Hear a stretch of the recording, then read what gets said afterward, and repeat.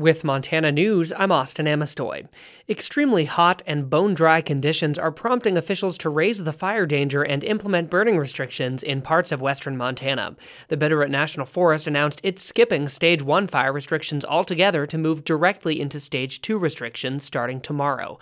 That means fires and campfires are prohibited. Smoking is restricted outside of developed recreation sites and enclosed vehicles. Operating chainsaws and other internal combustion engines are prohibited from 1 p.m. to 1 a.m.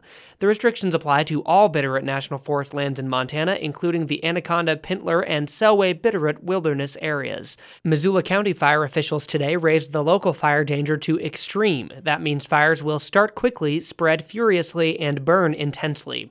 The Missoula County Fire Protection Association says fire restrictions are being discussed, but none are currently in place.